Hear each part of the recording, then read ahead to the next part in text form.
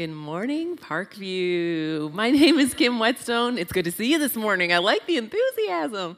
My name is Kim Whetstone, and I'm one of the pastors here at Parkview, and we are so glad that you are here this morning. And if you have been out for a couple weeks, or if you're new to Parkview, I just want to update you. We've been in the midst of a series called Greater Than, where we have been thinking about some things in our lives that are really greater when we're doing them with God. And so we began our first week by exploring this idea that saying yes to God is greater than saying no to God. And then we moved into the second week where we explored this idea that living our lives generously in giving is much better than being all about getting all the time. And last week we began to talk about this idea of desire. And how when we get in touch with our desire, the desire of our soul for more of God, and we follow that desire toward Jesus, that moving toward Jesus and being there is much greater than staying here where we are. And today we're going to explore the idea of circles being greater than rows in every area of our life. When it comes to our spiritual formation, when it comes to our interaction in the world, that circles are greater than rows. So I want to begin this morning, if you will participate with me, and I'm hoping that enthusiasm was a really good sign, but with some word association. And so if you're not familiar with word association, I will say a word, and then I want you to communicate back to me the first word that comes to your mind. So let's go ahead and just try this out real quick. If I say the word pen, you say pencil. Did anyone say pineapple? I know, right? You can thank me on Wednesday when you're thinking pen, pineapple, apple, pen. But pencil, yes, absolutely. So we're going to go through a few of those. So if you'll just engage with me, when I say the word friend, you think yes. What else? Family. What else? Okay. Friends, family, enemy. There were a lot of other amazing ones that were shouted too. Now, are you ready for the next word? Stranger. Danger. Man, those DARE police officers did a great job with us in elementary school, didn't they? All right, and how about the word risk? What was that? Reward. Interesting. Reward, and then I heard taker. Also trouble. Yeah, that's a good one. Faith. Wow. Yeah. And what about community? Longing. Longing. Neighborhood. Church. Wow. So when you guys thought of the word friend, you also thought of friends. I like how you made it plural. I value that creativity immensely. Family and enemy. I also heard someone say frenemy, which is interesting. With the word stranger, there was the resounding response, danger. And with risk, the idea of reward. So good. Taker, trouble, and faith. And with community, your responses were many, but the ones that I was able to hear up here were longing, neighborhood, and church. It's interesting because for us to be involved in circles, it requires that we are open to friends, to strangers, that we consider the idea of risk. And yet, with each and every one of these words, there is some bit of, I don't know if I want to use the word negativity, but definitely challenge, friend, enemy, stranger, danger, risk, taker, trouble, risk, trouble, community, longing. Within church circles in America, it has often been said that community is the most overpromised, underdelivered aspect of the Christian faith. For some of us, we have found community in Christian circles that is fulfilling. But for many of us, Christian community has disappointed us, or it's even hurt us. Have you felt that? Have you experienced that? And yet, even with this tension, there is still something in us that, like you said about community, longs for community, longs for relationship with other people. Something in us still longs for connections that are found in small circles of friends where we can be seen and known and embraced just as we are, where we can be real, where we can be messy. For many of us, we find ourselves trapped in this awkward place between longing for true community and trying to avoid the discomfort that can come when we take the risk of being known by other imperfect people. So we manage our desire and we kind of try to navigate this reluctance to be in community in a number of ways. For some of us, we have decided that we are going to relegate the idea of community to gathering together in corporate worship for 1 hour a week on Sunday morning. Because we're tired, we're disillusioned, and we just don't have it left to give. But when I come to church, at least that feels safe.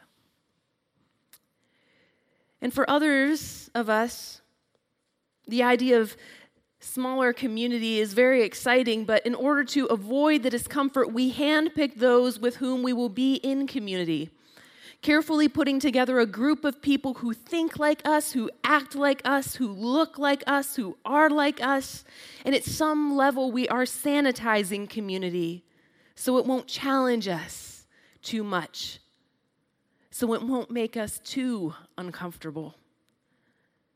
Without even realizing it, in an effort to create this safe space, we end up building walls and building fences around our groups, and we pull our chairs together in these nice, tight little circles, and we turn our back to the world so that we can feel safe.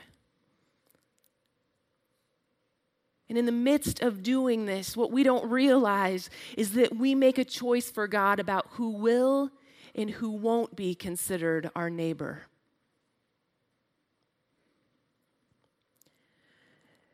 Yet some of us still will go in all the way.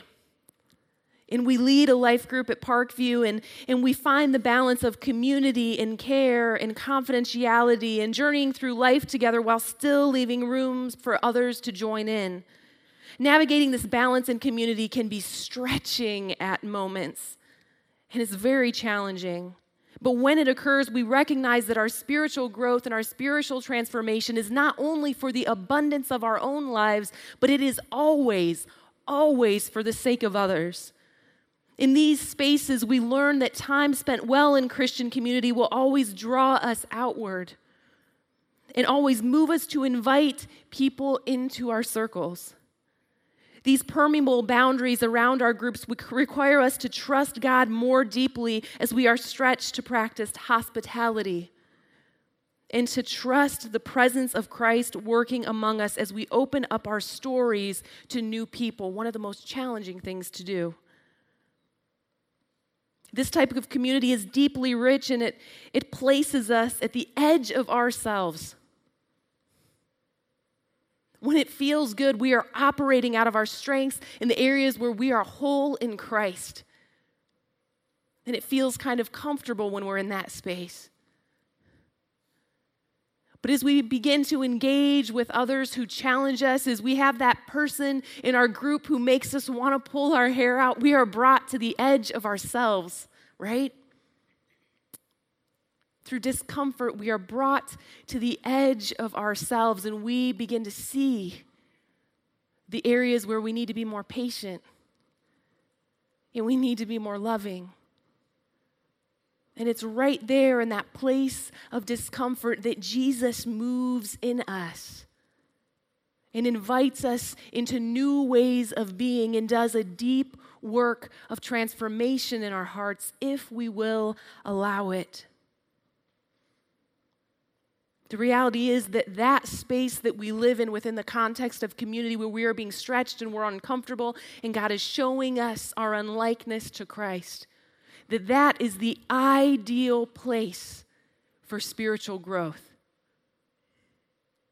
And as awkward and as weird and as uncomfortable it is at times, when we live in that space, we will always experience deep transformation in Christ as long as we open ourselves up to Him. But I get it. I get the desire for comfort. I get the tendency towards sanitized community, hand-picked community. I felt that tension myself. I've been there. But God has called us to something that feels a little bit weird, something that makes us a little bit uncomfortable. And there's no denying that we were created for community. You see, we were created in the image of a triune God, Father, Son, and Holy Spirit, who exist in perfect unity within the Trinity. And as you may recall at the end of the Gospels, Jesus leaves his followers with the task of going and making disciples of Jesus. Discipleship is simply seeking to live in love like Jesus did in our relationships with others in the context of our messy, ordinary lives. That's all it is. As bearers of the image of God, we are created for community, but also as ones entrusted with the mission of discipleship, we are called to community. We are called to be in relationship with others. When you go to Scripture, there are many examples where we see community in the church. We see it in the Old Testament. We see it in the New Testament, especially when we look at Jesus and the life of his followers.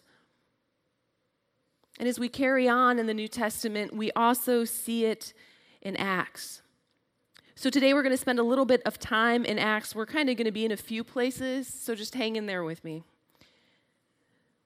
Now, what we find in Acts is a record of the people of God living out the purposes of God, empowered by the very Spirit of God, as they lean into God's call for us to make disciples, to be in community with others.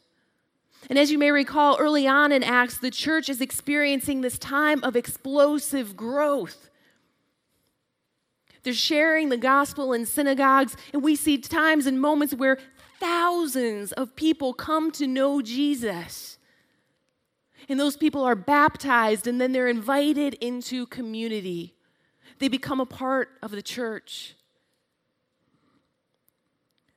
And Luke records this almost idyllic image of the church, of community, in Acts chapter 2, verses 42 through 47. They were continually devoting themselves to the apostles' teaching and to fellowship, to breaking of bread and to prayer. Everyone kept feeling a sense of awe, and many wonders and signs were taking place through the apostles. And all those who had believed were together and had all things in common. And they began selling their property and their possessions and were sharing them with all, as anyone might have need. Day by day, continuing with one mind in temple and breaking bread from house to house, they were taking their meals together with gladness and sincerity of heart, praising God and having favor with all people. And the Lord was adding to their number day by day those who were being saved. Man, such a beautiful image of unity and this continual coming together and breaking bread together, this idea that somebody had your back, that someone would sell all your possessions, all their possessions, to make sure that you were taken care of. It's amazing, right? It's beautiful. And many of us look at this image in Acts and we go, sweet, Like, yes, that is the church I want to be. That is the church that I want to see. And we long for this image of Christian community and the generosity and the kindness. We kind of idealize this amazing community that we see in the early church. And it was truly beautiful. All those languages spoken, all those different people coming together in unity. It was beautiful.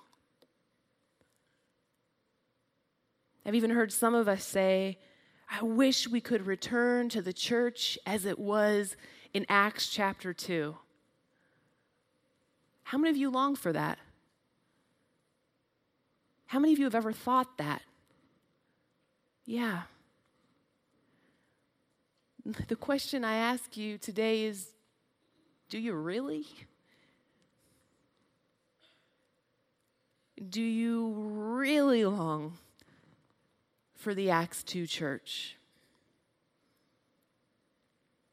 Because at the time that this idyllic image of Acts 2 church was being written, the church had not yet faced some key challenges that would stretch them and expand their understanding of community. And at this time in the church, there was a reason why we see so many speeches being given in the synagogues. There was a reason why we see such unity, because it was the belief and the understanding that Jesus was for God's chosen people. Jesus was for the Jews and for those who had converted to Judaism. Well, yes, there was diversity. I wonder how much easier it was for them to engage in community. After all, they shared a common Jewish culture. They shared common meals. They shared common ways of living life and thinking about God. They even shared a common calendar around which they ordered their lives.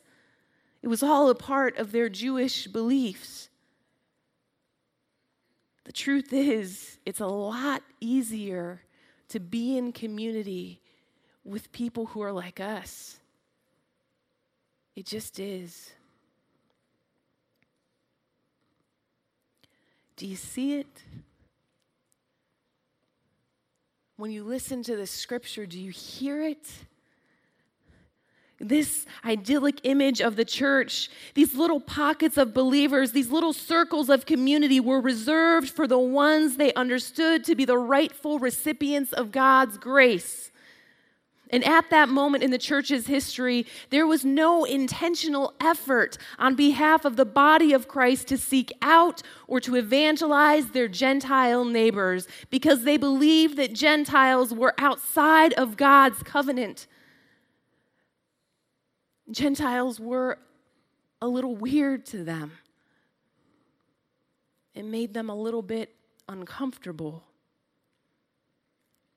So unless you sit in this room today and you are of Jewish descent, or you somewhere along the way converted to Judaism, the early churchgoers were not looking to share the love and the grace of Jesus Christ and the resurrecting and transformational power of Jesus with people like you and people like me. Their religious communities were closed to us. As Gentiles, we were out of the paradigm. We weren't even a part of their worldview. There were no seats in their circles for us, no place in God's community for us.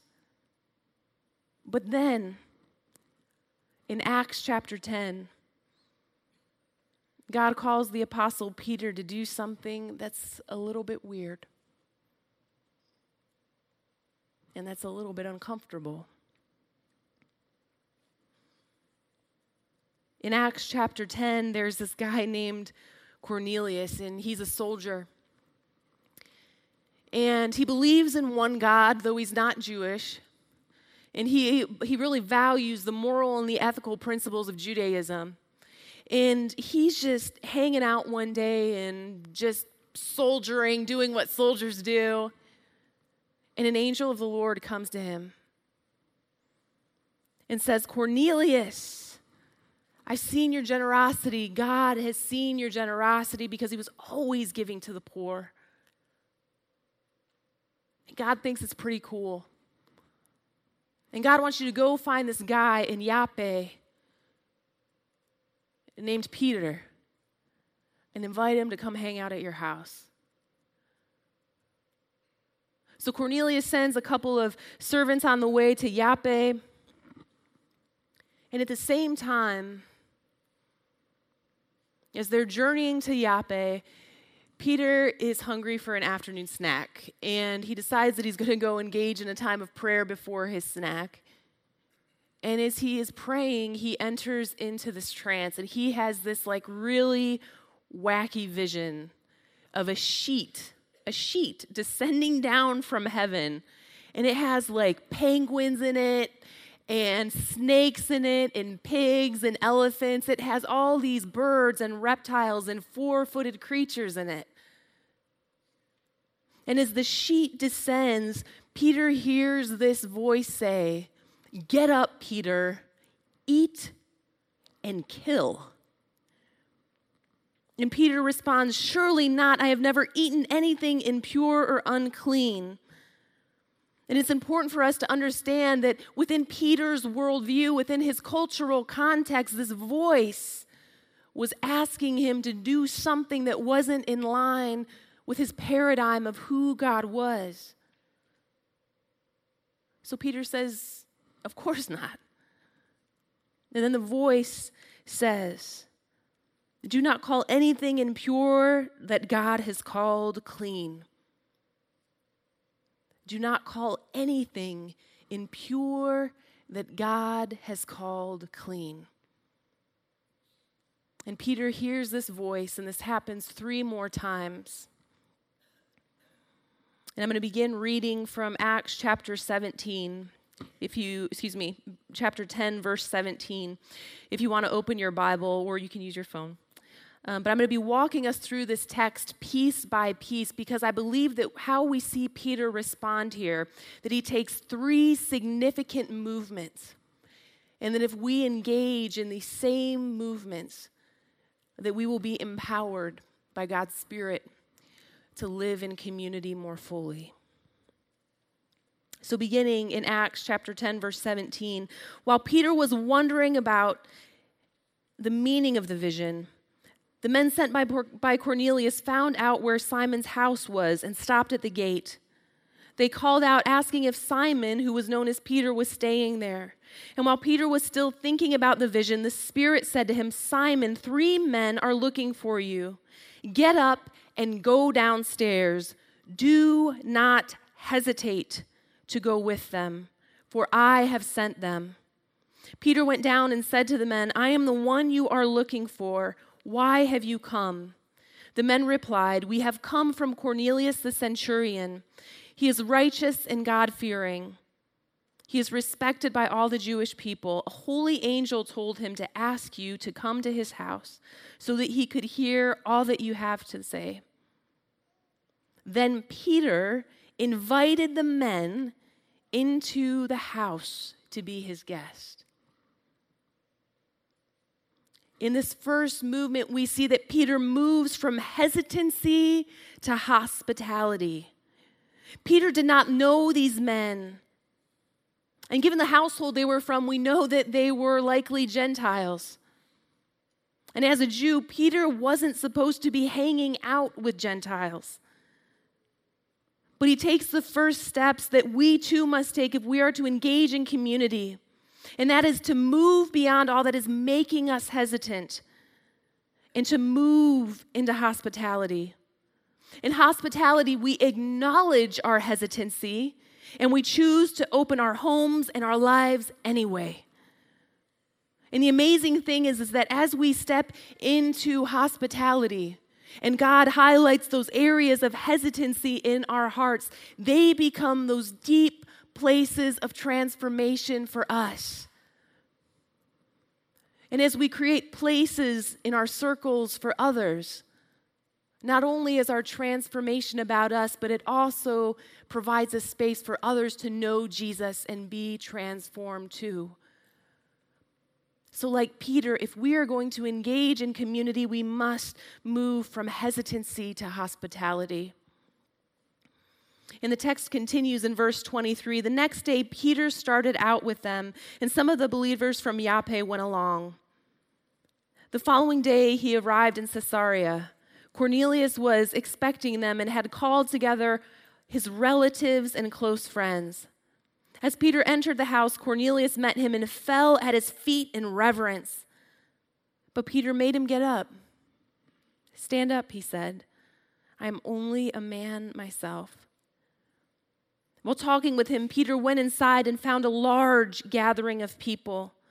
He said to them, "You are well aware that it is against our law for a Jew to associate with or visit a Gentile. But God has shown me that I should not call anyone impure or unclean. So when I was sent for, I came without raising any objection. May I ask why you sent for me?" And Cornelius proceeds to tell Peter about his vision. He explains, "We are here to listen to everything the Lord has commanded you to tell us." You see, Peter was comfortable hanging out with Jewish believers. It fit nicely into his paradigm. And in choosing to go with Cornelius' men, in choosing to go into Cornelius' home and associate with Gentiles, something that was forbidden, Peter is stepping away from every bit of comfort that he has ever known. But he chooses to put discomfort aside, his anxieties aside, his fears aside, and to share the love of Jesus with this group of strangers anyway. Here, Peter moves from comfort to courage. The truth is that if you and I are to engage in community, if you and I are going to welcome others into our circles, we must receive God's invitation to live a life of courage. Welcoming the other, welcoming the stranger, welcoming the person who stretches us is not easy work. It requires us to be courageous. It requires us to step out and to trust God more deeply. It requires us yet again to understand that where our discomfort lies is the ideal place for God to transform us and make us more like Jesus. We must move from comfort to courage. And then picking up at verse 34, Peter speaks the most powerful words. He says, "I now realize how true it is that God does not show favoritism, but accepts from every nation the one who fears him and does what is right." From this place, Peter goes into the entire story of redemption, and we see all of these people come to faith in Jesus Christ. And they're baptized and they're welcomed into community. And the church is changed forever. Do you see it? If you listen to the text, do you hear it? Peter could have let his hesitancy paralyze him. Peter could have let his desire for comfort and his desire to protect what he knew and understood about God to keep him at a distance from the Gentiles. He could have handpicked the most comfortable Jewish believers, brothers and sisters, to be in community with. He could have walked in accordance with Judaic law and not put his reputation with the elders and the church leaders in Jerusalem on the line or his worldview at risk. But instead of creating this tight circle and pushing people out, Peter moves from hesitancy to hospitality and from comfort to courage. And he pulls up a chair for you and I to sit in the circle of God's community. And it's here that he makes his final movement.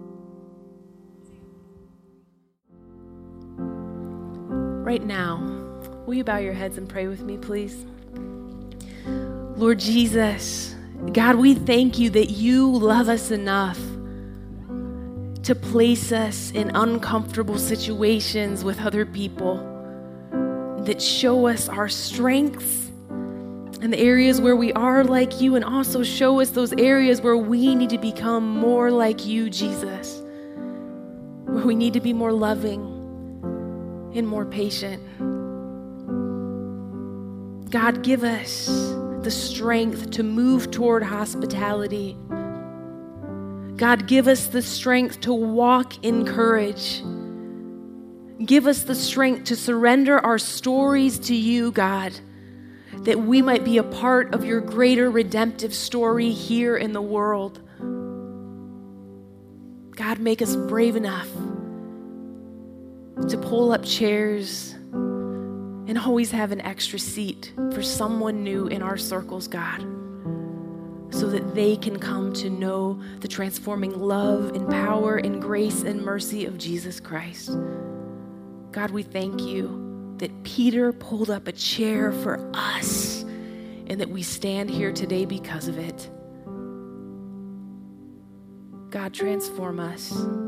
We pray all these things in Jesus' name. Amen. If you would like more prayer today, there are going to be a couple people down front. You can come down for a prayer. But if not, we will see you next week. Bye-bye.